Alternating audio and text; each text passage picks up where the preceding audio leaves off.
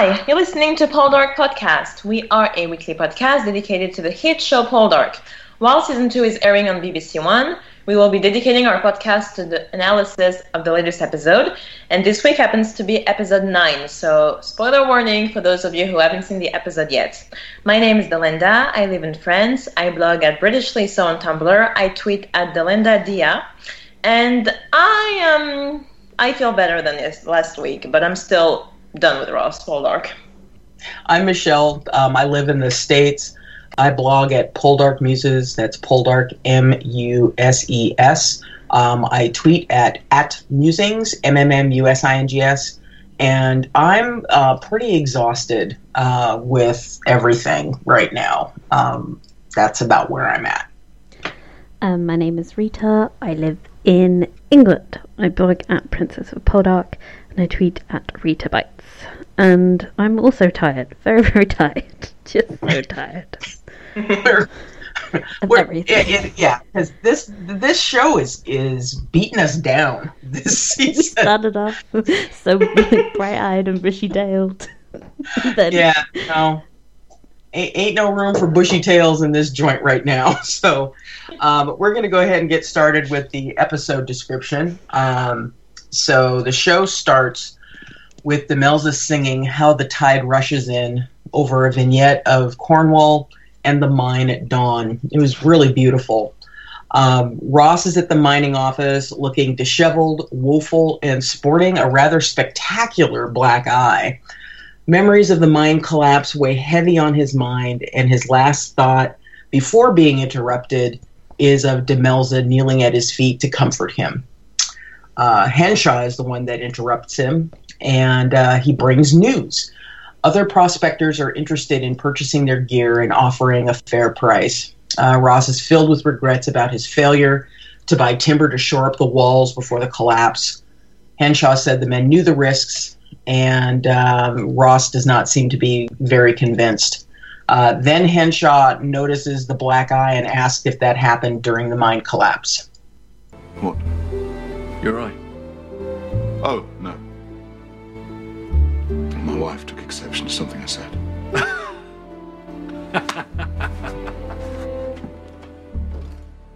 Henshaw laughs as if this were a joke. Nope, not a joke at all.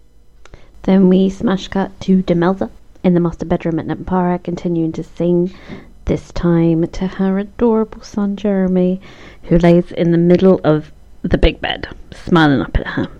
Prudy asks if Demelza will be coming down for breakfast. Demelza's got other ideas. Thank you, Prudy. Master Jeremy and I will be taking our breakfast here from now on.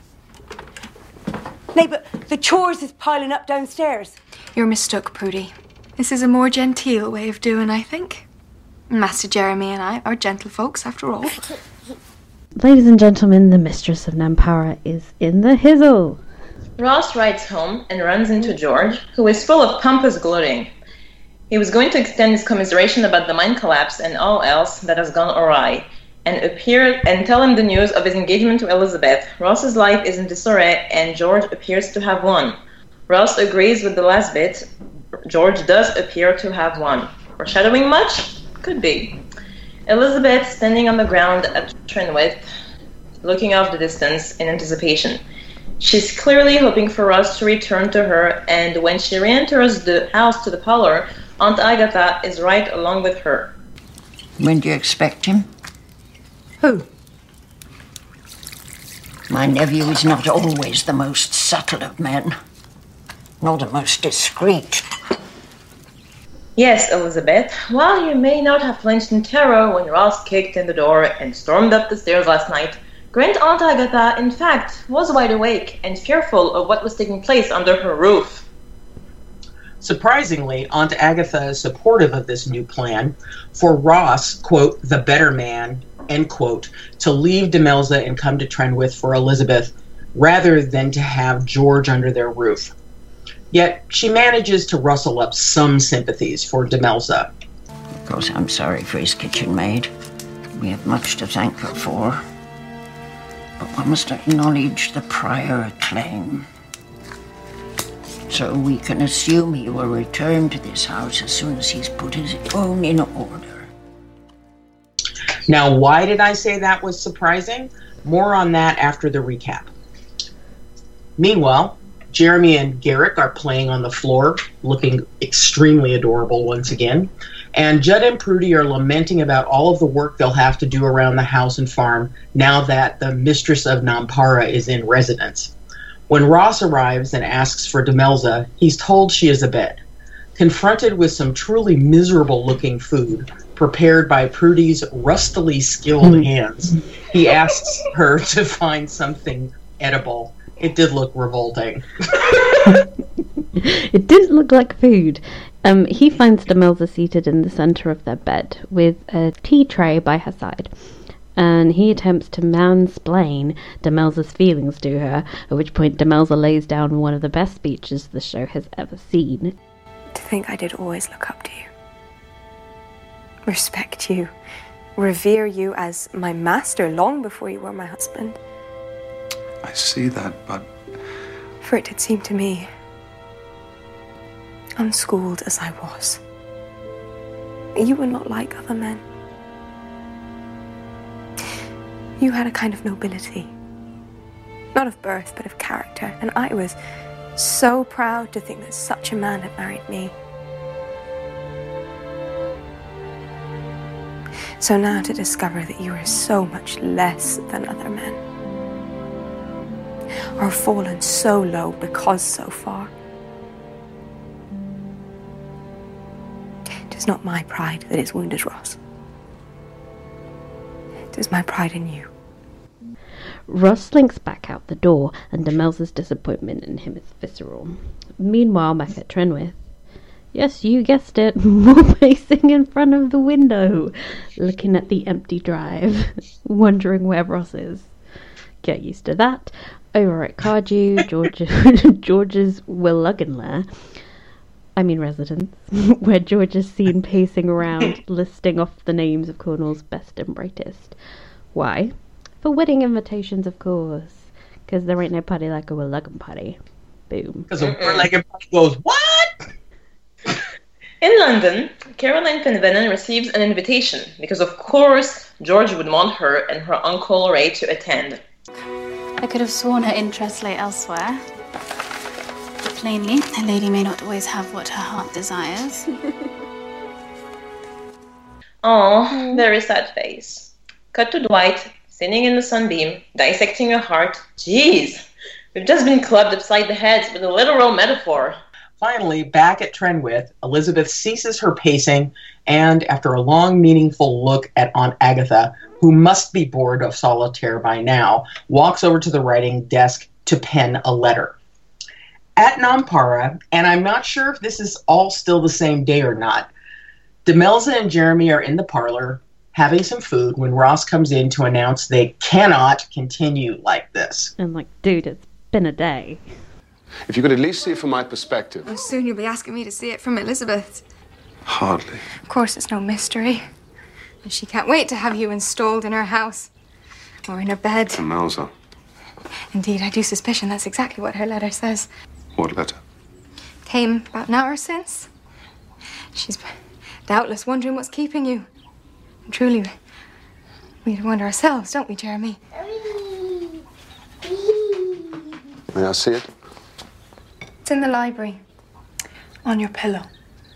He reads the letter and returns to the parlor and says he may be late tomorrow night. He is off to Truro. Why don't you just say it, Ross? I'm going to Elizabeth. The letter, it turns out, was not from Elizabeth, but from Richard Tonkin, freshly released from debtor's prison and wishing to see him. Ross fears he will ask for money to help him, of which he has none. Demelza tells him he'll miss the Bedregan party, which Ross says is the least of his regrets. Meaningful pouty face. Thus begins a rather candid discussion about what occurred at Trenwith, given the state of their relationship at this moment. I would never deliberately hurt you. You of all people must know that. Must I, Ross?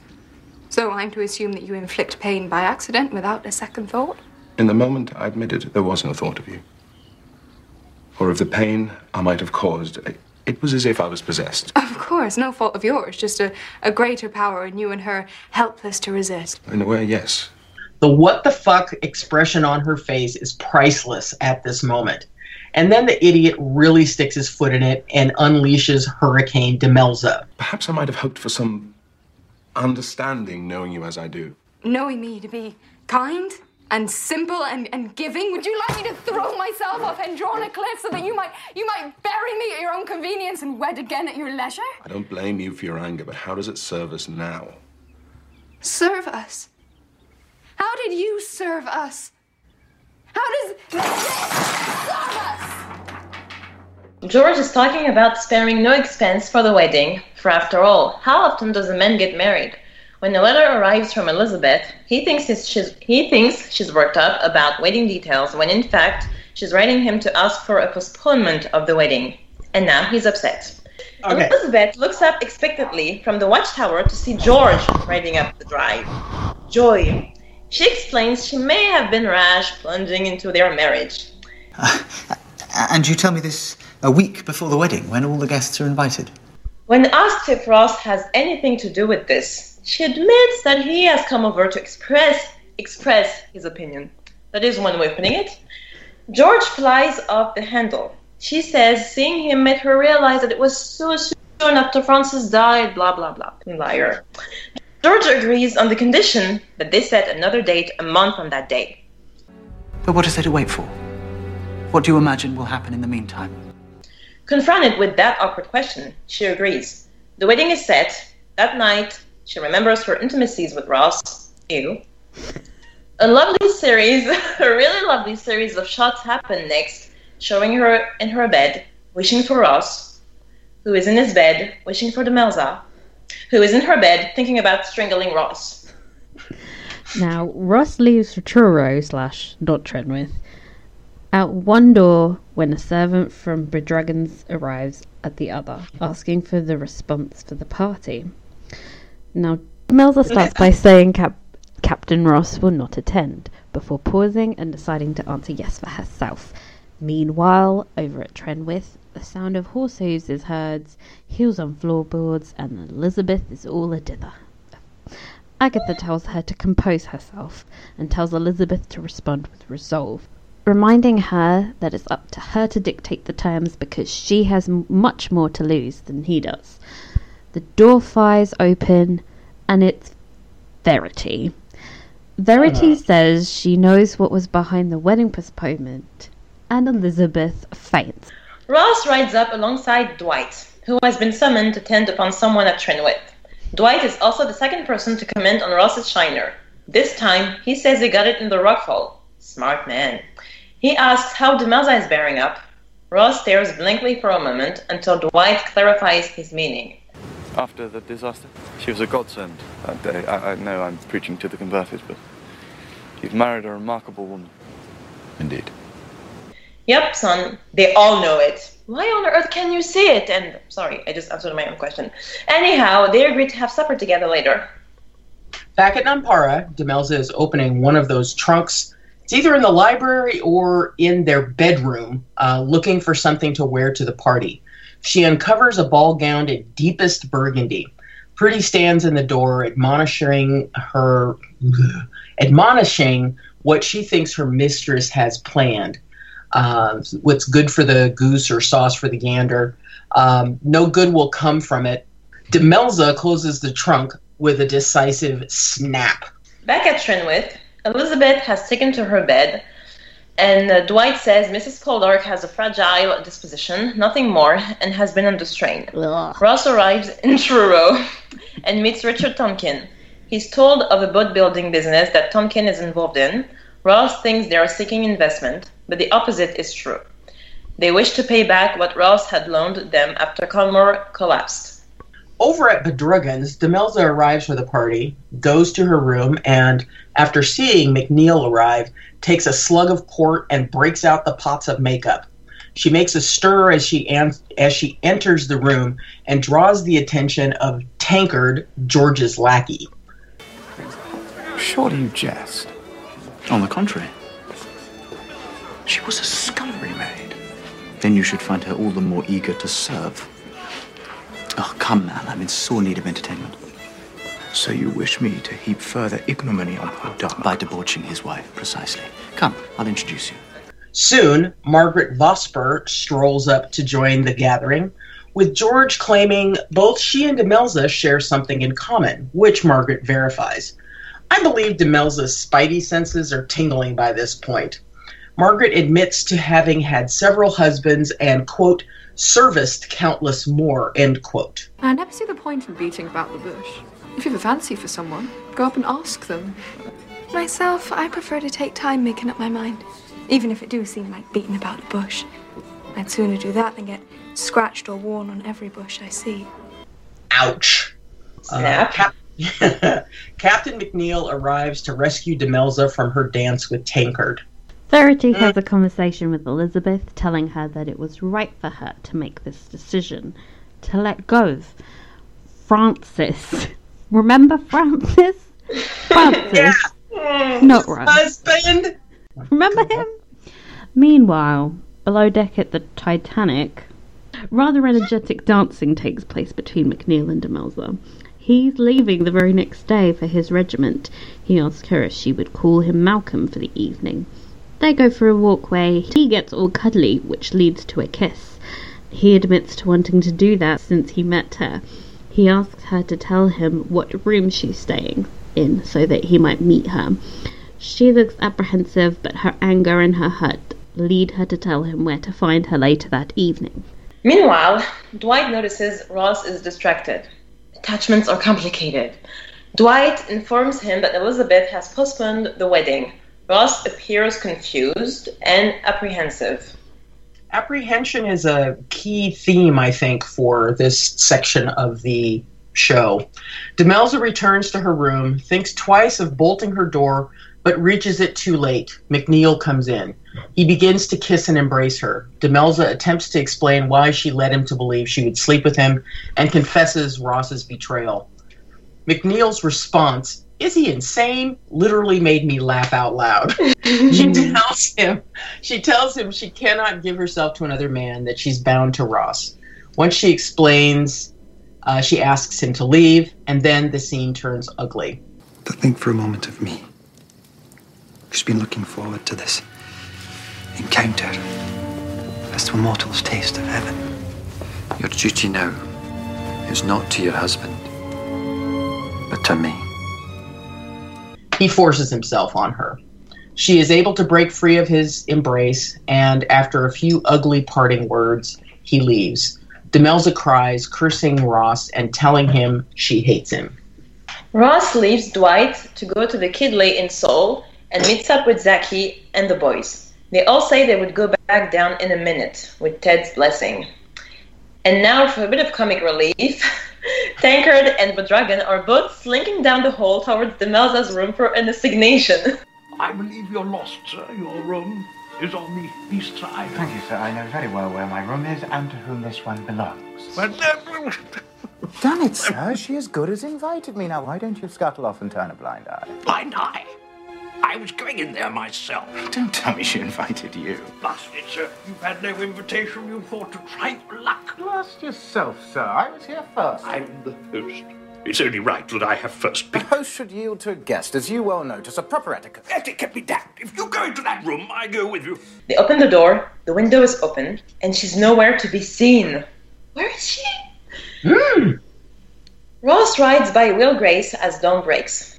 He rides along the land outside of Trenwith. Elizabeth sees him, a knowing smile curving her lips. After several moments, Ross rides off, and the smile leaves Elizabeth's face for good. Ross returns home to the cold shoulder from Judd and Prudy, asking where Demelza is. They tell him she went to the party and she did not come home. Girls just want to have fun plays in the background. Cut to Demelza walking in the surf. Her hair tumbled down around her shoulder, makeup smeared from her tears. Ross rides along the cliffs looking for her. Finding her, he joins her on the beach. Ross is there to tell her the good news about the money, but instead he finds a completely pissed off and passive-aggressive Demelza.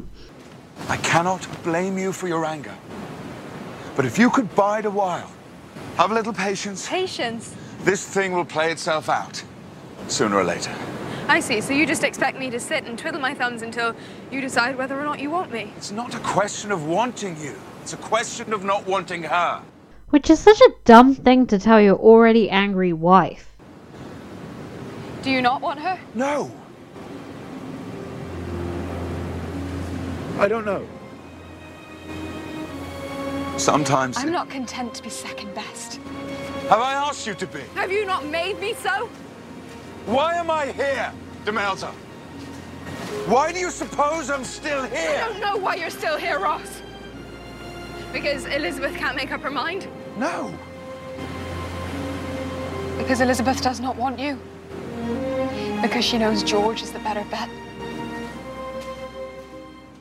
Yas, Queen. Yas.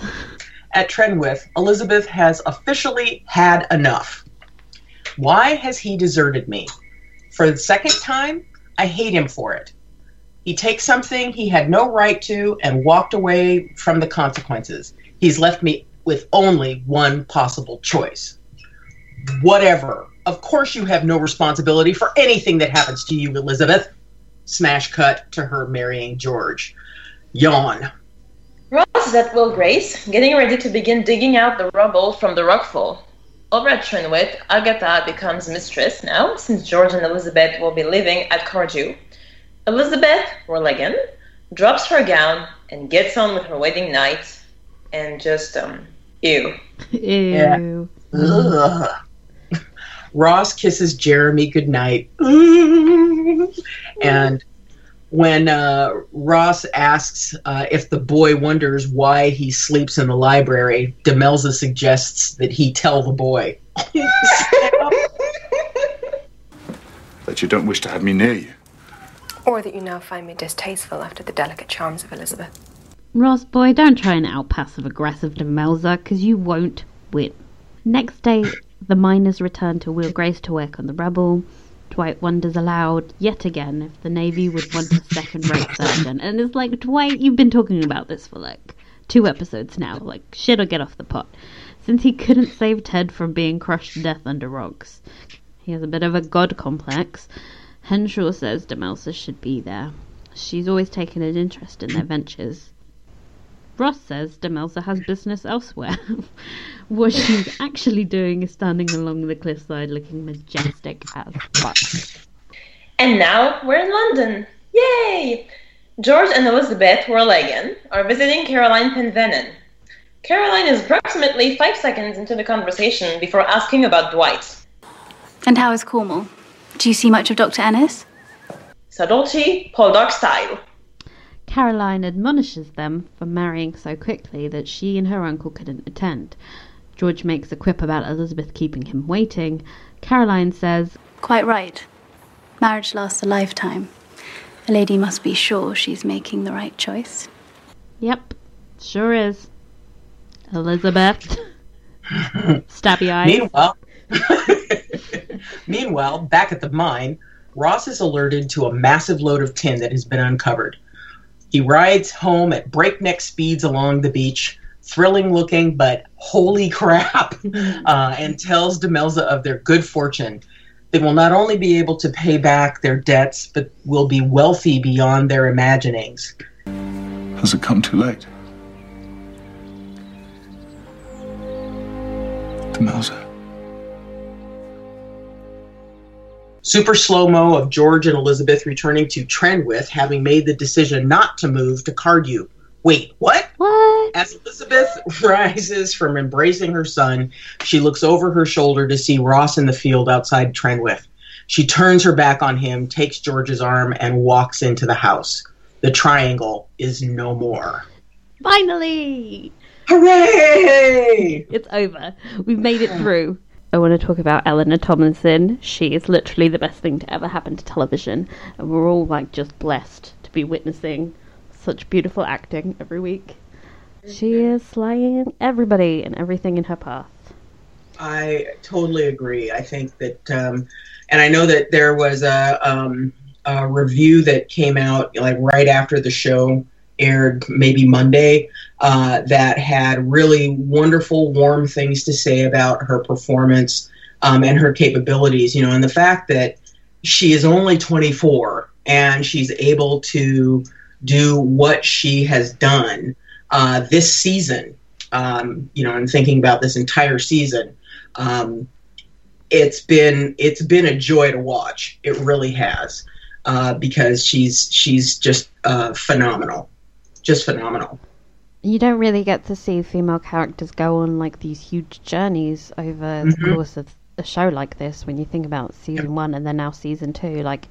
I was already impressed with her in season 1, but this season she's really bringing it, and she's capable of playing such a wide range of emotions. Like, she can make us laugh, she can make us cry, she can make us go like, "Oh wow, snap, you didn't!" But she's so brilliant, and she has such a bright future ahead of her. So I look forward to seeing how her career will go post Poldark. So, there was the scene where Aunt Agatha is the one that convinces Elizabeth to wait for Ross to come for her. That's actually an addition to the screenplay, and at first I was really annoyed by that because in the books, Aunt Agatha is not an ally of Elizabeth waiting for Ross to come for her.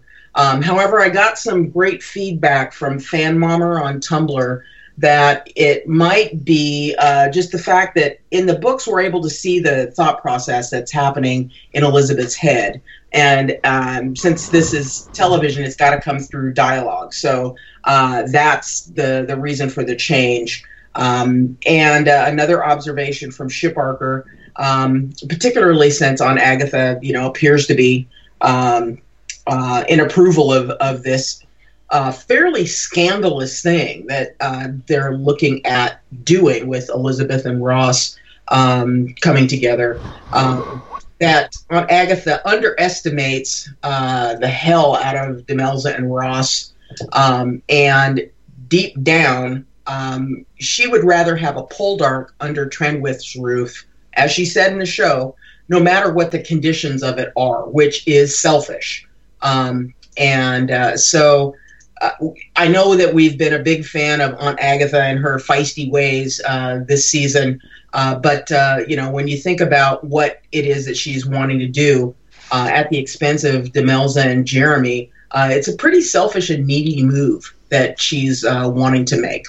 So, ladies, what are your thoughts? Well, yeah, it's true. I mean, she's lonely, and she lost Francis, and I think Ross is now the only male Poldark left. So I think that by having him over at Trenwith, it will be a way to keep the legacy alive as long as possible. And yeah, she's never really been keen on Demelza too. And if we remember episode 4, the Christmas episode in season 1, when they introduced Demelza over at Trenwith, and the first thing she did was comparing Elizabeth and Demelza. I think, I've never really viewed Aunt Agatha as a particularly good person. She's deeply selfish, and she kind of tries and controls people, like the way she called Verity back just for herself. She doesn't want other people to move on or be happy. She wants to stay as it was 20 years ago when the whole family was together, and she doesn't want the kids to grow up and move away. And I think I find that kind of annoying, but I also kind of get it. I know the fandom loves her, but I think she's sort of been idealized as somebody who would always stand up for women's rights and things, and that's kind of a wrong perception of the character for me. She's kind of selfish. And I wasn't really that surprised, because I think the way that she's been written this season, she was always going to encourage this, even though it's completely hideous. Dude, you're encouraging something that would destroy people's lives. But I mean, after what she did to Verity, it's not that surprising. That's true. Yeah, and she's not really a good person, but I think people enjoy her character because she kind of reminds us of the Dowager Countess in Downton Abbey, so I think that's why people love her so much. The sass and everything. Yeah. The pistol. Yeah, it could be. I do miss the Dowager Countess a lot. I mean, you can't out Maggie Smith, though. That's for damn sure. That's for damn sure. Okay. Okay, so now we should talk about Elizabeth. So, yeah, she said multiple times that she loved her son, but she loves her son so much that she was willing to become someone's mistress and basically ruin Geoffrey Charles's life in the view of society. So, can we talk about how selfish it is? It's ridiculous that she can be 1 minute saying, "Oh, I'm doing all of this, I'm so selfish, I'm doing this all for Geoffrey Charles," and then the next minute she's like, "I'm gonna casually just destroy his life." Like, just because I want to sleep with Ross. That's ridiculous. Yeah, I mean, I honestly don't think that she has the capacity to think through her actions, and I think it's really clear when you think about what it is that she is wanting to do, which is basically have Ross leave his family, come to her. There's really no way for them to divorce, because the laws for divorce back then were incredibly strict. And even if you could divorce, you couldn't necessarily remarry. Exactly. Yeah. So, when she claims that she's doing all of this to give her son the life that he deserves, I call bullshit. I really do. She quite enjoys the improvement in status and wealth that she would get from George. She's saying that it's for her son, but originally she would have left her son at Trenwith, not all by himself, but with Aunt Agatha. She wouldn't have been with him anyway. So how much is she really thinking about him? I mean, we see how much she is enjoying the lifestyle that marriage to George is affording her when we wind up in London. In the Carolines. Bomb. London residence. So we missed you, Caroline. We missed you. It was gorgeous. Boom. Yeah. And it's the same house that they used in the most recent adaptation of Persuasion that was done by, I think it was done by BBC, that has, I think that was ITV. His name. Huh? I think it might have been ITV. ITV? Oh, it could have been ITV. But the most recent adaptation where Anne is basically running through the streets of Bath and the camera is like hovering over her head and making me motion sick. Yeah, that version. See, I recognize the banisters, but I didn't know where from. That's where it's from. And I know that because I'm a geek. No, but I always I can only really remember the outside of houses. I wonder if they filmed that in Bath. I don't know. But there's a lot of neoclassical stuff there, so it makes sense. They could shoot a lot of London in Bath for a few seasons, and they go to London. Spoiler. So that's good that they're set up there. Demelza's dress. Yes. That thing Ooh la la. Beautiful as hell. Yeah, I think I was thinking that Grace Venner Poldark was some kind of fashion wizard, able to travel through time to acquire dresses that would be perfect for someone to wear 35 years after her death. But clearly there have been other opinions that have come up about how the dress came to be since the show aired. Irregardless of all that, it was absolutely stunning. What did you guys think? I'm just going to pretend that it makes sense that the dress got there.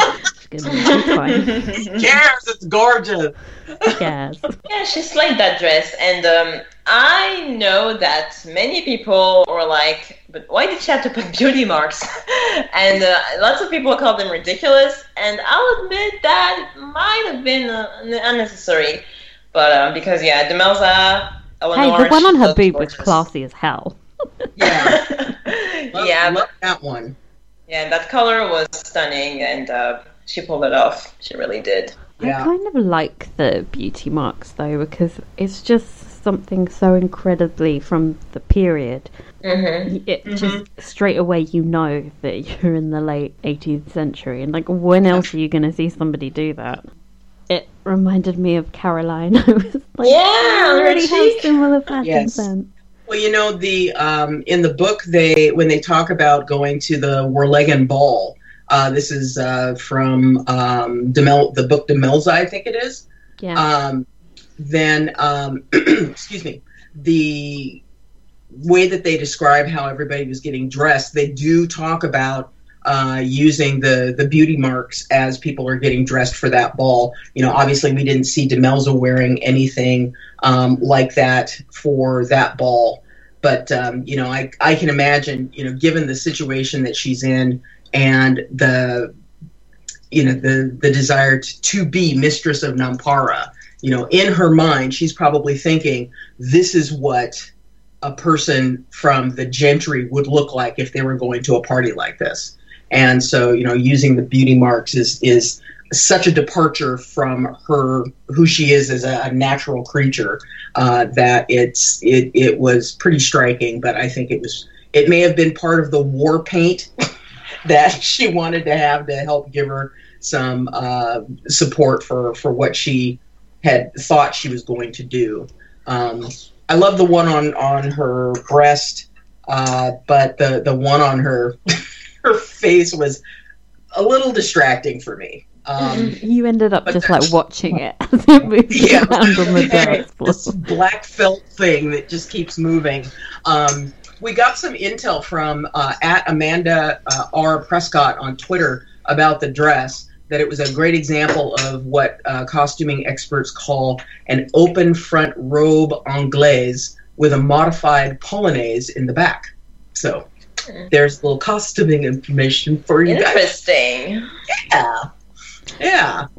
You know, the scene with McNeil, who is officially now a fucking asshole, and I've stopped making heart eyes at that son of a bitch. We got there eventually. It was interesting to see that scene 1 week after the incident scene. You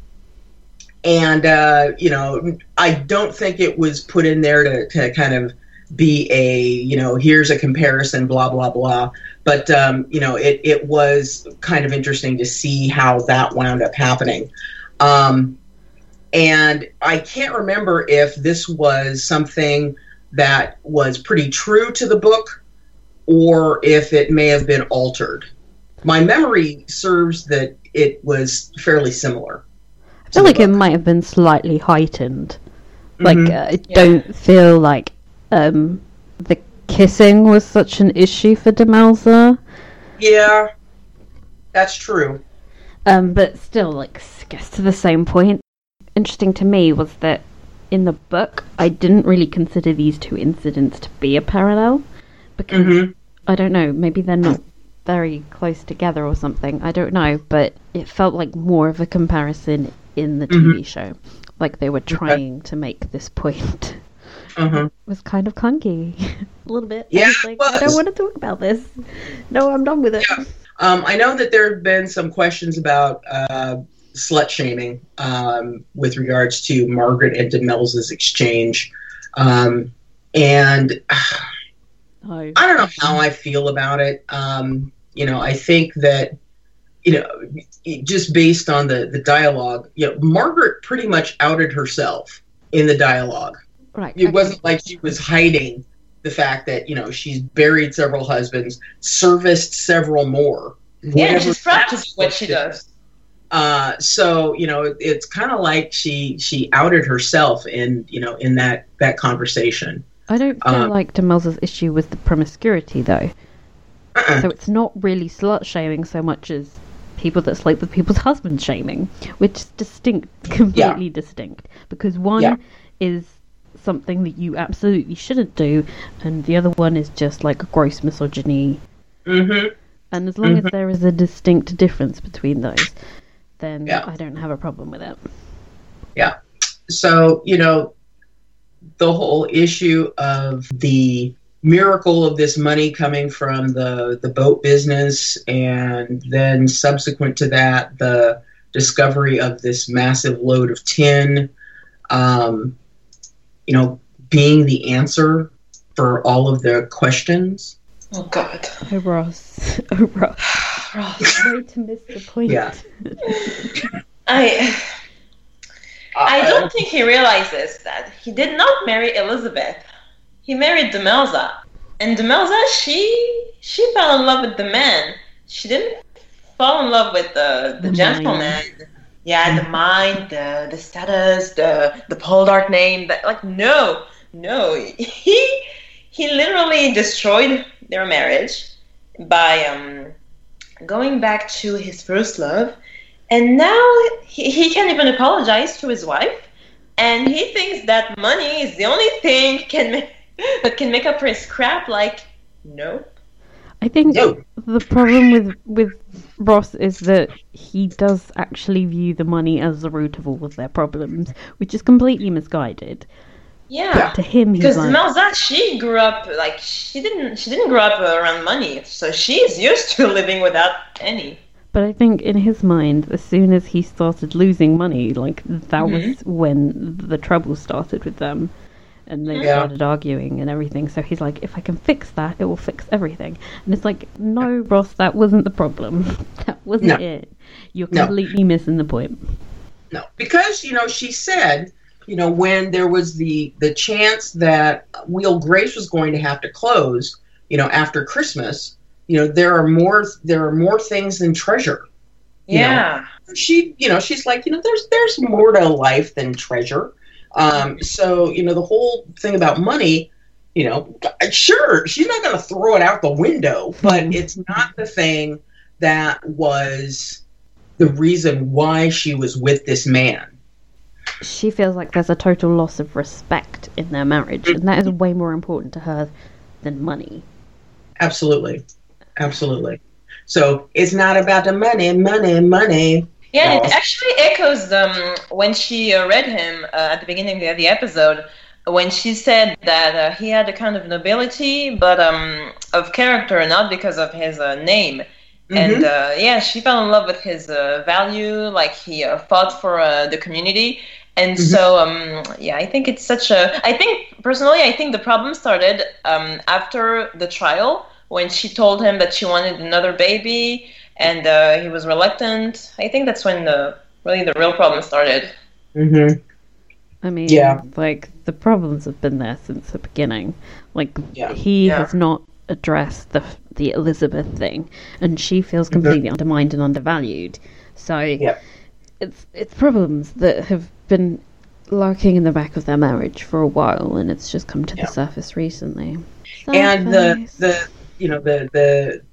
the fact that she overheard the conversation that Ross and Elizabeth were having after the harvest party, where Ross, who'd had a little too much to drink, was being all flirtatious with Elizabeth. That didn't help. That really didn't help. But she also, far from anybody accusing me of not seeing Demelza as a human and making mistakes, she didn't talk to Ross about that. She didn't tell Ross that she overheard that conversation. So he is unaware that, if the insecurities that she has had regarding Elizabeth had been in some way quelled following Julia's passing and her recovery, that conversation basically just restirred the embers of that and brought them back up to a pretty healthy flame. So okay. I mean, fair enough though. I wouldn't like to have this conversation with Ross. Everything he says is completely wrong. He can't express himself well. I would avoid having these conversations too. Speaking of not talking to people, Elizabeth. Yeah. And her treatment of George. it's just like, I can't believe that I'm feeling sorry for George. Yeah. But here we are. It's 2016 and I am feeling terrible for the guy. I think he has every right to be pissed. When she was like, oh, let's just postpone the wedding. And he's like, it's a week before the wedding. Bitch, I've told everybody you can't back out of this now. Like, expecting him to just be chill about it. Yeah. I mean, what she's just like, think about this from this dude's perspective for 5 seconds. Elizabeth, what you're doing is horrible. You're, like, playing this guy just for his money. Literally lying. And he, in his sick, twisted way, he loves you. And that's not nice. Don't do that to people. I mean, it's a terrible thing to do. And, like, no wonder he gets pissed off and decides that he needs Trenwith. Because he was basically in a situation where he proposed to a woman. Then Ross came along, fucked it all up. And Elizabeth's now like, oh, I don't know about the wedding anymore. Like, let's just put it off. Like, he's going to get possessive and gross.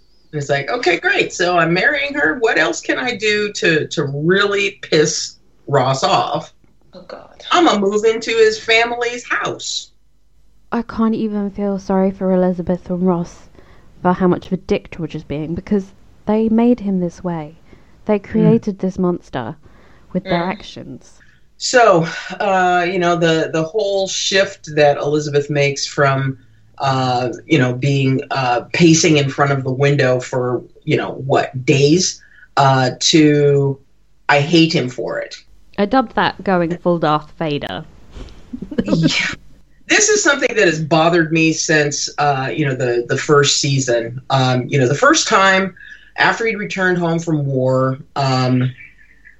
he did not immediately ride over to her house and offer for her because he was really in no position to offer anything to her. He went straight to Trenwith. He hadn't seen his home when he discovers that Elizabeth is engaged to Francis. And so he then rides home to this desolation of Nampara. He finds out from his banker that his father has saddled him with debt, and there's basically nothing for him to offer her. So why on earth is he going to immediately ride over to Elizabeth's house to basically tell her, the engagement to my cousin who has the money and the land and the title and all that other kind of stuff, don't do that. Marry me and live in debt and squalor. Ooh, so romantic. I know. And so I would think that what he would want to do is check out what he had to offer, see what he was able to do, and then go and make an offer. Of course, you can't make an offer. Yeah, okay, she's engaged. That is a binding frickin' contract. That's true. You can't just break those things off willy-nilly. Like, it's not the 21st century. That's true. Her mother, of course, plants the seed in her head that, he hasn't come over to see you, so, why don't you go ahead and, marry Francis since, blah, blah, blah. So, of course, we don't want to forget that Francis basically gave her an out, and she said, nope, I'm going to marry you. So, that was a good choice. So this time, again, what does Ross have to offer her?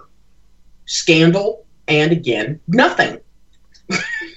Nothing that she claims that is important for her, like the future of her son. This is not to say that Ross has not treated her in an abominable fashion. Failing to contact her after even just to tell her it's not going to happen. But failing to contact her after he pretty much implied that he would be in touch is a pretty solid gold dick move. And it would piss me the hell off. However, he never had anything to offer her except for scandal. And by the time his fortunes had changed, where he could offer her wealth, she was already married to George, and he'd already made up his mind who he was going to stay with. And that was Demelza. It's like she's pissed off that he didn't ruin her life in further is what I'm getting from this. Like, obviously she can be upset that he didn't contact her, but being upset that he didn't, like, run away from his wife and child and destroy her life and destroy his own, and, like, wreck their entire family and probably leave them destitute, like, why do you want these things, Elizabeth? This is not something you should be reaching for. You're making bad choices. And, the comment where, he has taken something that was not his right, or was not his to give, or I don't know how she put it, but I think, that is something that she is going to tell herself over and over and over again to justify this anger that she has for him.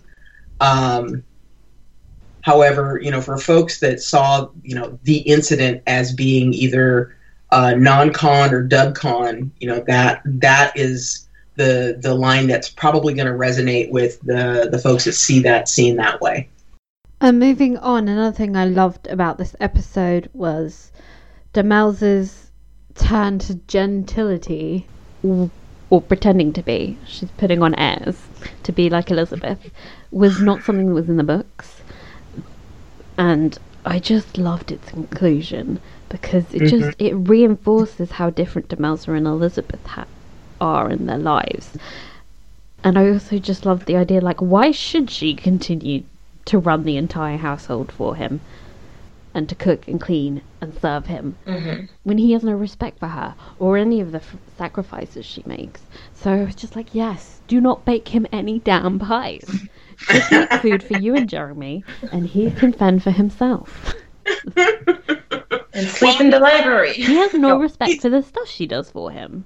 And, and this is, the dude that was saying, you're mistress of Nampara, these are your servants, you should be, blah, blah, blah, you're not to be a beast of burden, etc., that kind of thing.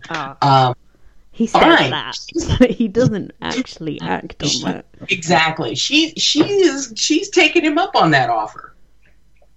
See how he survives. Like, for years, he's basically only functioned because Demelza's been there to, like, clean up his mess. Yeah, he took her for granted. He really did. And, like, now she's just saying, okay, fine. I'm done now. This is what you get. You want Elizabeth. This is what being with her would be like. You think she's gonna make you pie? No. It's so passive aggressive. Doesn't know where the damn kitchen is. Oh, good. It was just really, really great. Thank you, Debbie, for adding that. Yes, yes, indeed. Yes, indeed. Also brilliant was Caroline being back and her, like, low-key snark about Elizabeth's marriage. Oh, yes. Has anything more perfect ever been said or done? What I am slightly annoyed about is that they cut a lot of Dwight Caroline stuff. And I'm like, I really need some cute, like, Dwight Caroline angst right now. Yeah. Because I feel like they built up that storyline and then just, like, dropped it. Like, it's in an abyss right now. We're just like, what is happening with them? Absolutely nothing. Yeah, and I doubt that they will leave everything for the finale. It seems a little not really. There's not much time left because we saw the promo, which we will be talking about later. But I don't think they will be touching upon what is going to happen with Caroline and Dwight until maybe series 3. I think. No, I honestly think that they're going to try and stick. They're going to do, like, the shorthand version and try and stick it in the episode. Because I've seen some different clips and different things, and Ross is definitely trying to set them up in the spoiler. I'm gonna cut Just save your marriage first. Like, Ross, you're in no position to do this. You ain't got time to be playing Cupid with these two. You've got some trouble at home. You need to look into. Anyhow, and the scene on the beach. The scene on the beach where they're having this major confrontation, where he and Demelza are having this major confrontation. How he just really can't even put into words or even think about how he's doing with decision making. Oh God! It's like he makes decisions and then only realizes, like 6 months later, that why he did it. He's like, don't. Oh yeah, I'm in love with you. Right. I should have realized that. But I'm gonna say it like 6 months too late. Whatever. Yeah, and again, we talked about it in the previous podcast. I think it was you, Michelle, who said that. He told Elizabeth that Demelza is the love of his life, but Demelza was in the coma, so she never heard him say it out loud. So how can she guess? Like, she's no psychic. She can't know. She can't know. Mm-hmm. He really hasn't done anything to show her that that's how he feels about her. Mm-hmm. He's been like chasing after his ex. Yeah. It's like, he's like, I feel these things, and I'm going to explain them to you in a real, like, just the worst way possible. Like, the way he phrases things are terrible. You're just like, I know what you meant, Ross. I know what you meant, but that's not how you say that. Yeah. Oh God. You know, when he was saying about the in the moment there was no thought of you. You know, it was like I was possessed. You know, it was like, and and she makes a smart ass quip about it, and they're like, well, yeah, in a way, and she's just like, no, what the fuck, dude. I also love all the way he's like, you have a right to be angry, but stop being angry right now because I need to fix this. It's like, right. Dude, just let her chill. Like, you have no emotional awareness. He's like, I need to fix this immediately, and it's like, no, give her some space. She's going to kill you if you keep trying to bring this up. Yeah. Especially since, that confrontation, although God only knows, because the timeline people on this show really messed with my head today. They must have had the fastest horses in all of the world to be able to get word to folks about the wedding and blah, blah, blah, blah, blah. Basically that conversation took place. It was like the day after this happened. Maybe like 2. Was it the same day that he came back? Who knows? But I mean, it was like, okay, it's been 2 days. You should be over this by now, Demelza. Yeah, he's like, how does this help us, Demelza? Yeah, how does this serve us? And I want to apologize. It's like, that's the one thing he needs to do. Is just say, I'm really sorry, you don't deserve to be treated this way.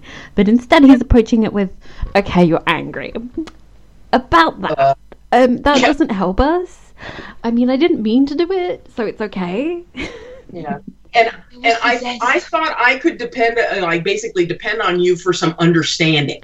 Oh, that was the worst. Oh my God. Yes. I mean, what he's trying to say is, you're a very kind and forgiving person, and I've made this mistake. Mm-hmm. I know in time you will forgive me because you're just a very good person. But what it comes out as is, why can't you forgive me now, bitch? Like, come on. Yeah. What more do you want from me? So yeah. I'm hoping and praying that somehow the message gets through and he's actually able to put words together that will be something that Demelza is able to hear. Because I also think that she is just not even capable of hearing. If he were to come to her, on bended knee, pleading and begging for her forgiveness, she is still so very hurt by what he's done that she's not quite ready to even hear that yet. Yeah, she needs to get through the rage issue first. Like, she needs to calm down. And then and God knows he doesn't need to be the one to tell her to calm down. Oh my God. No. Yeah. Which is what he was basically trying to do. And it's like, bitch, please, you better just step back. How many times have we told you to calm down, Ross? Has that ever worked? Ever? Oh, God. Yeah, and he said, when he said, who am I here with right now? You. And yeah, that's just what he said. But Demelza can't believe that he feels like he's obligated to stay with her because he saved her. So, dude, just say that you're still with her because you love her. She's the love of your life. But I think like he doesn't even realize that he's chosen her. Yeah. He's just like, yeah, I'll just stay like with suddenly there at the beach going, oh wait, I'm here though. Like, yes, Ross. Yes, you are you here. Catching up? Yes, because you've actually chosen your wife. But like, he can't say that to Demelza. Yeah. Oh, idiot. Anyway. Anyway, yeah. Speaking of idiots, George. George, yeah. What is the deal with him moving into Trenwith? When he could literally stay in his big house or move to London or Bath or basically anything, but no, he's moving to Trenwith because he wants to get one over on the Poldarks because he is completely obsessed with the Poldarks. And one of the big selling points that he tossed at Elizabeth when he made his proposal was that his house was 4 times bigger than Trenwith, the land was so much larger, yada, yada, yada. George may love her in his own sick, twisted kind of way, but we all know what this marriage is about. He called it at the top of the episode. It appears that he's won, and by moving into Trenwith, it essentially closes off Ross's ancient family home to him for the foreseeable future, or at least until Geoffrey Charles comes of age. But little does George know that Ross is about to make a shit ton of cash, not as much as George, but enough to raise his status in the county considerably. What do you think George is going to do when he hears the news? Go to that other secret lair and have a temper tantrum? Let me do some more boxing. Yeah, I know that George is a very antagonistic character, but I think Elizabeth is as much antagonistic, if not more, because I think if she truly loved Francis, then she could have at least told George, as your wife, I ask you to I ask that we go somewhere else because there are so many memories, even if it's not true. And to me, this is just a complete betrayal to Francis's memory and the Poldark's legacy. And if she really, really loved Francis, she would have asked that they move to just stay at Cardew or move to London or Bath. But no. It would have been really easy to convince him not to move in, but the fact that she didn't makes me think that she wants to stick it to Ross just as much. In a way, they're sort of united in their pettiness. Yeah, George won't know exactly why she's as pissed off at Ross as she is, but the two of them are going to be a pretty formidable team against the Nampara Poldarks. I'm almost excited about that because, finally, Elizabeth's going to do something other than stare out the window or not smile. Shall we get on to messages? Yeah, let's do messages. We have one from Amanda Prescott on Twitter. Did anyone else notice that Tankard wasn't involved in the Bedruggan and McNeil plans to debauch Demelza and the books? Yes. And honestly, I was wondering why George would even consider that. And initially I was thinking that Demelza would remember Tankard as the smarmy little asshat who was working with George during the trial. But then I was thinking she may not have seen him at that place in time. But, George, she's not going to trust you as far as she could throw you because she knows who you are. She knows precisely what you've tried to do to Ross. And so why on earth would she even trust you with anything? You're underestimating her, you obsequious little twat. Yeah, and I think in the book it was originally John Trineglos instead of yes! Heard. Next question. Anonymous. Yes. Compare and contrast Demelza and McNeil's bedroom scene in episode 9 with Ross and Elizabeth's bedroom scene in episode 8. To me, this is further proof that the sex in episode 8 was consensual. Elizabeth is no weak to Muir Flower, while she does faint at almost absolutely anything. Sorry, that was an aside. Continue. She could have stopped it if she wanted to. She had been flirting with Ross and leading him on for years. She used her looks and sex as both a tool to get the men she wants, i.e. Francis, Ross, now George, and to punish men when she is unhappy with them. Remember, she kicked Francis out of the bedroom as soon as she had her son, which pushed him into infidelity. I kind of question whether you can push someone to infidelity. But anyway, thanks again for all the time you put into these podcasts and posts. They're wonderful. Thank you. Thank you. I mean... this makes me uncomfortable. I do see the way that Elizabeth does use sex as a weapon. But the idea that she could have pushed Ross off if she wanted to is not really true to me. I don't think she could have pushed him off if she didn't want to. This just makes me uncomfortable. Okay, next question? Okay, so from Fen Mummer. So something I've been thinking about is how different it would be if this was modern times. If a man today told his wife he did not know if he wanted another woman after sleeping with this other woman, well, that would be it, right? But Demelza doesn't have that option. She's obviously heartbroken, and we see that, but she's also, as a woman, without many choices. Do you think at any point Demelza entertained leaving? She thought he would leave, but did she consider leaving him? In the books, yes. Yep. Yeah. In the book, she thinks about, as part of her internal dialogue, there are several times where she wonders why she hasn't left him. And she even offers to leave him after that conversation following the Bedregan party. She says, basically, do you want me to leave? I can find work easy. And Ross asks her about, what about Jeremy? And she basically says that the servants in the house, who are the Gimlets, that Jane could take care of Jeremy for the time being, while she's getting settled. So, Demelza is making a plan.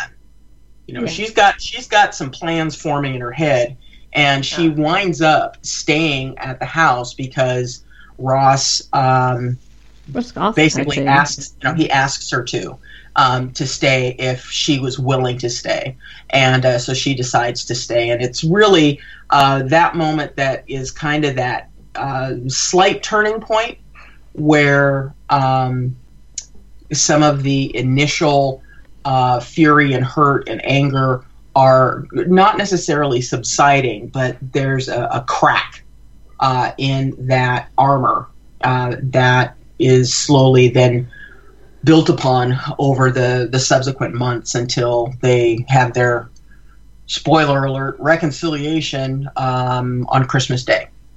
I think that was a thorough answer. Why, thank you. It's something I've been thinking about, and I know that there have been a couple of people that have posted either gift sets or pictures with a bit of the story. And I think, actually, no, Sparks posted an excerpt from the book the other day when she was answering a question that was about this particular topic. And so I remember reading it from that post. Shout out to Sparks. Shout out to Sparks. She's a great person to follow if you're looking for someone to follow. Oh, Londonista. Minor point, but the scene with Margaret and Demelza's cutting remark. Why, just because she was upset by Ross's infidelity, she wanted to jab at Margaret because she's been the other woman? Or does Demelza know that Ross has sampled Margaret's wares in the past? And by the way, I love Margaret. She's sassy. I like Margaret too. Margaret's likable. Yeah, I like Margaret too. Margaret is straightforward. She knows who she is, as she well said in the show. I actually think Margaret and Demelza have a lot of similar qualities. They're resilient as fuck. Right. And I do think that she does know about Ross and Margaret. I think there's gossip about them. But that might just be from the mix. It's not a big deal. Like, Margaret was, snarky back. So I was like, Margaret can handle her own shit. We don't need to be offended on her behalf. Exactly. she's a big girl. She's got her big girl pants on. BPAC67 says, I didn't think Ross knew straight away after he slept with Liz that he loved Demelza more. My interpretation of the books was he was still confused and it took him time for it to crystallize. While he saw George and Liz together at Chenrith, that was when the final penny dropped. What's your view? I haven't agreed with all the changes Debbie has made, but I loved the scene she added with Demelza in bed, throwing Ross's comment about her pride being dented back at him with "my pride in you." It's a great scene. I don't think Ross knows anything until, like, after the fact. I think he probably made a decision subconsciously that he wanted to be with Demelza and fight for that marriage, but he can't explicitly make the promise that he isn't interested in Elizabeth anymore because he hasn't rationalized it or sorted it out yet in his head, and it takes him a while. Yeah. He said something during that scene on the beach where, you know, it's like, it's not a matter of not wanting you. Yeah, you know, it's a matter of his not wanting her any longer, that, you know, he needs to work through. And, you know, Demelza, of course, was pretty horrified. You got to give it up to Ross. He's honest. But it was probably the most honest answer that he has been able to give with regards to the situation that they find themselves in. But again, she's not ready to hear that honesty. Okay, next question from Miss Molly 57. What was Ross thinking, doing, going back to Chenrith when George and Elizabeth were moving in? Was he still undecided at that point? I was confused too when I saw him. I was like, what the hell are you doing? But I think it was probably, and maybe I'm wrong, but I think it was his way of saying goodbye. Like, you know, I think closing he just, needed to be there for that scene to work. It doesn't really make any sense for him to be there, but they needed a moment where he sees them moving in. Yeah, and I think it was probably a way to close the Elizabeth chapter and really focus on his marriage to Demelza. Yeah. It's over, bitches. We're moving on. Exactly. It's like, okay, yep, they're married. Okay, great. I gotta move on. That kind of thing. Let's see. This is another question from Anonymous. Hello. My favorite part was Dwight calling out Demelza's greatness and McNeil actually stopping in his tracks to go, is he insane? When she talked about Ross. Anyway, do you think they're going to make up by next episode? Demelza still looked really upset at the last scene. I'm not sure if they have enough room for adequate groveling and the Carolite book stuff in one episode. First of all, I totally agree with you that, you know, McNeil stopping in his tracks saying, is he insane? It's like the only thing that stopped him. He was thinking sex.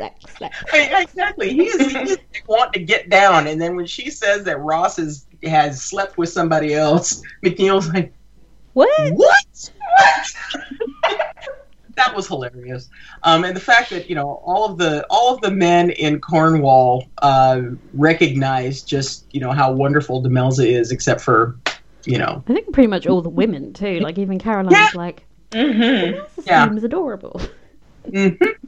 Let's see. As far as whether or not they'll make up by the next episode, I pray to God that they will. Some of the previews and stuff that they have published in media with a synopsis of what happens is really making me nervous because there are some things that they're showing that weren't in the books. I don't know why we're wasting time, you know, doing this whole Ross is going to join the army because he's, you know, got nothing else to keep him home. That kind of why, thing. Debbie? Why? Yeah, it's not in the books at all. He has some cursory involvement with the militia, the local militia, but he's not a member of the military. So I don't know where the hell this is coming from. And there are hundreds of pages of material left from the point of where they're at right now. So I honestly don't know how they're going to fit everything in and give us the reconciliation that we are all desperate for. Yay, from JBK50. Just 2 quick comments. If Demelza had just read the note from Tonkin, it might have saved her some angst, no? He really did go to Truro, not to Trenwith, but Demelza insisted otherwise. Weirdly, Ross can be a dickhead, but he isn't a liar. Also, and I know this will not be a popular thought, does it seem, they're taking Demelza's anger a little too far. Her anger and bitterness are starting to sound bitchy, snarky, slut-shaming Margaret, her words to Ross in the preview, which is not the real her at all. Thanks. I think Demelza, she was betrayed, so she is hurt, she's angry. She's in a very big emotional roller coaster right now. So I think we have to be a little understanding. I think that when you say Ross can be a dickhead, but he isn't a liar. Well, actually, okay, maybe a lie by omission, not telling her about the money that he gave Elizabeth. That's a pretty big lie that he has made to her. So he's not about. He is willing to look at bending the truth in order to get what he needs. And so, he can be just as manipulative as everybody else on this show. He fucked up. He fucked up big time. And Demelza's going to take some time to try and get over that, particularly if he keeps, saying things like, I still love her, or I still want her, or, that kind of thing. Sweet Raptured Light says, how very much do we miss Caroline? These last 2 episodes were packed with Poldark related shenanigans. It's felt a little less without her. Also, Dwight, hopelessly unhappy should not be a thing we have to witness. Can't wait for the reunion next week. Yes. We want Caroline back very badly. Very badly. Like I said in one of the earlier podcasts, I think the show is at its best when it expands beyond just the triangle. So, when we get to focus more on Caroline and Dwight again, it will be a better episode. Sharing Ainge. I know I'm mangling that. What do you guys think of Elizabeth's relationship with Aunt Agatha? Since George is moving into Trenwith, I'm very worried about how she and Jeremy will be treated. Do you think Elizabeth will stand up for her, or has removed herself from any previous Poldark loyalties? Or I should say this correctly. It's Poldark. The emphasis is on the last syllable, not Poldark. Poldark. Nobody does that. I know. Aunt does. I noticed that in one of my rewatches, is that when she says the name Poldark, she uses that phrase, Poldark. Let's see. Also, if you guys haven't checked out Poldark Dish on the Anglophile YouTube channel, it's very hilarious and well produced. Thanks. I'll check that out after we finish up. I actually sent it to you guys. Yeah. Oh yeah, she did. I haven't had a chance to look at it, so I'll take a peek and let you know what I think. As far as how she and Jeffrey are going to be treated. I wouldn't hold my breath. Elizabeth is very selfish. Yeah. And if it will help ease her life and make her life easier to just resent Aunt Agatha and prop up whatever George wishes. Mm-hmm. I mean, I almost feel bad for Aunt Agatha, but you wanted her to sleep with Demelza's husband, so I'm like, I mean, I feel bad, but I'm kind of not feeling as bad for you as I might have once they felt bad for her. So anyway, don't hold your breath on her treating on Agatha in specific very well. Next question from Anonymous. Hi, I adore your podcast. Thank you. Thanks. It gets through the week. Not a question, really, but can you guys talk about the last Ross scene with Demelza? For me, it drove home that all the distance he's shown to her this season is rooted in his guilt over not providing for her. The second his fortunes change, he's back to being loving and caring. Just interesting to me in that it's such a subtle but believable characteristic. It's such a dude thing. I think a lot of men get incredibly insecure when they can't provide for their families. And it sort of undermines their incredibly fragile masculinity. Like Crystal. Shadows. But yeah, and one of the things that just occurred to me, in the first season where Demelza is telling Ross he needs to be thinking about the trial, and he says something along the lines of, I'm not going to be distracted by things I don't have any control over. Let me focus on the things I can. That sentence just flew into my head, and that's basically what he's been doing with all of this, got to try and get the mine, up and going, or, getting the money and blah, blah, blah. Those are things that he can control. He can't control what Demelza is thinking or feeling about him. So when he's finally got his hands on good news about something that he has mastery of, he's very excited to share that with her. And when he comes and shares that wonderful news and she is not excited for them, she says she's very happy for him. I think that there's like a giant penny that drops in his head. Mm-hmm. It's almost like, wait, this isn't about money. Yeah, exactly. He lost her. Yeah, and I love the way that that scene echoes the scene of Demelza on her knees in front of him after the whole Carnmore mess is revealed. It is again another lovely mirror that is happening at the same point in the series as it did in the first series. So it was really kind of a nice parallel to see that happen. But all that glitters is not gold. And she's buying a stairway to heaven. I love your podcast. Ross needs to make a declaration of love and a big gesture to get back into Demelza's good graces. The trailer makes it look like she is salty as hell. Do you think they'll leave things up in the air for next season?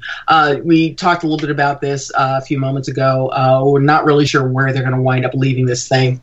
Hoping we get that reconciliation that we're needing, but stay tuned. It's going to be next week is going to be a rough one.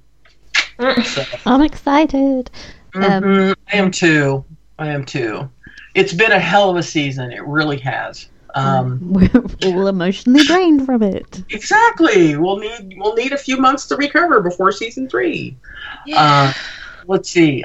Now, one of the things that we discovered during the episode 8, the week after episode 8, was a dude on Tumblr by the name of Redorkulus.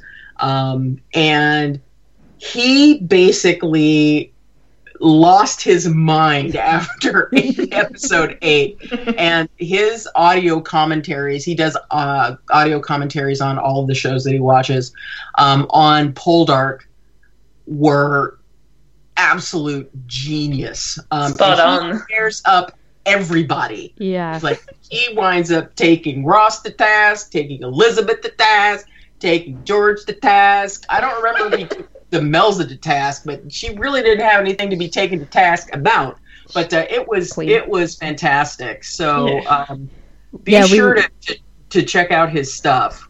We were just like so excited and giggling and sending each other clips like, yeah, she's done another one. So yeah, he's really great. I hope you all guys check out his Tumblr. Yeah, and you spell it Redorkulous. So Redorkulus. So check him out. Do it. Okay. Home stretch, episode 10 summary. So, George consolidates his new hold over Trenwith, erecting fences around his land and denying commoners passage across his property. When Demelza defies him, she is badly beaten for trespassing. The incident provokes an angry mob to march on Trenwith, and Ross struggles to prevent further violence. Elizabeth reveals that she is pregnant, but begins to fear that George may not be the father of her baby after all. Dwight makes plans to join the Navy, and I'm really close to singing in the Navy right now, but I'm not going to. And Ross resolves to reunite him with Caroline before it's too late. Yes. Last in the series. Ooh. And there's some rumours of Series 3 being back earlier next year. Please, sweet Jesus. Yeah. Please. Oh yeah, I can't go for another whole year of waiting. And also, there was a piece in one of the publications about this week's episode to make sure that you keep watching after the credits because they're going to show us sneak peeks of Series 3. So, don't stop watching. Gotta keep watching. I'm going to make sure I record all of that, yes. Yes. Yeah. And then, literally the next day, the DVDs come out. So I have so much to look forward to. Yes. Yay! Let's see. So, we talked about that this is the end of the series coming up on Sunday. So, what happens after Series 2? Well, we have some plans afoot for some more episodes of the podcast, including a wrap-up of the entire series and guest participants from the fandom, etc. So some of the ideas that we have are the Series 2 general review, the Women of Poldark, and looking at, Demelza, Elizabeth, Verity, Caroline, Aunt Agatha, the Men of Poldark, Ross, Francis, George, Dwight, Blaney, Charles, perhaps even, talking about the Poldark books. All three of us are really big fans of the book, so that would be a fun conversation. Looking at the two different series that have been done on Poldark, the one from 1975 as well as our current series that is underway, and looking specifically at a parallel between the blue dress in version, or the new version, and the seduction scene in the 1975 version. Series 1 retrospective, talking about most memorable scenes, episodes, character moments, and character development between Season 1 and 2. And looking at the story within a historical context. And Rita had mentioned Cornwall's singularity in Great Britain, and it would be interesting to do a little bit more digging into the historical context around Poldark. We're looking to reach out to some of the folks that are involved in the history, the work on the history that is taking place with Mammoth and the series itself, and Rita is on the prowl for that. But we would love to hear if you have any suggestions for things that you'd like for us to explore during the coming way too soon Pol Drought. Be sure to into the Ask box. We would love to hear some of your ideas for us to talk about after the series is over. Yeah, you're not getting rid of us this easy. No. Yeah. We will be back next week to discuss the Series 2 finale. And yeah, we know it came too soon. But anyway, please keep in touch. Contact us after the episode. Our Ask box is open at poldarkpodcast.tumblr.com, or you can just tweet us. We recently launched our Twitter account at poldarkpodcast. We want to hear from you. We want to hear your reactions. And if you like this podcast, please like, reblog, retweet, review us on iTunes, whatever you want. So thank you for listening, and we'll catch you next time. Bye-bye. Yes. Bye, guys. No one could tell me that you were right for me, girl. You could have told me to run a lap around the world. All that time I was hypnotized while you behind my back. Now my mind keeps me up all night. Why'd you have to say bye like that? I should've cheated on you. I was everything you wanted and more. I should've cheated on you. Nobody told me I was dating a whore. I should've cheated, cheated, cheated. I should've cheated, cheated, cheated. I should've cheated, cheated, cheated. I should've cheated, cheated, cheated. My friend should've told me you weren't the one for me, girl. You weren't the one for me, girl. 'Cause you almost sold me. I bought a rock for you, girl. I bought a rock. All time I was hypnotized while you behind my back. Now my mind keeps me up all night. Why'd you have to say bye like that? I should've cheated on you. I was everything you wanted and more. I should've cheated on you. Nobody told me I was dating a whore.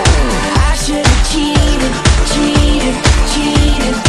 I should've cheated, cheated, cheated. I should've cheated, cheated, cheated. I should've cheated, cheated, cheated. I should've cheated.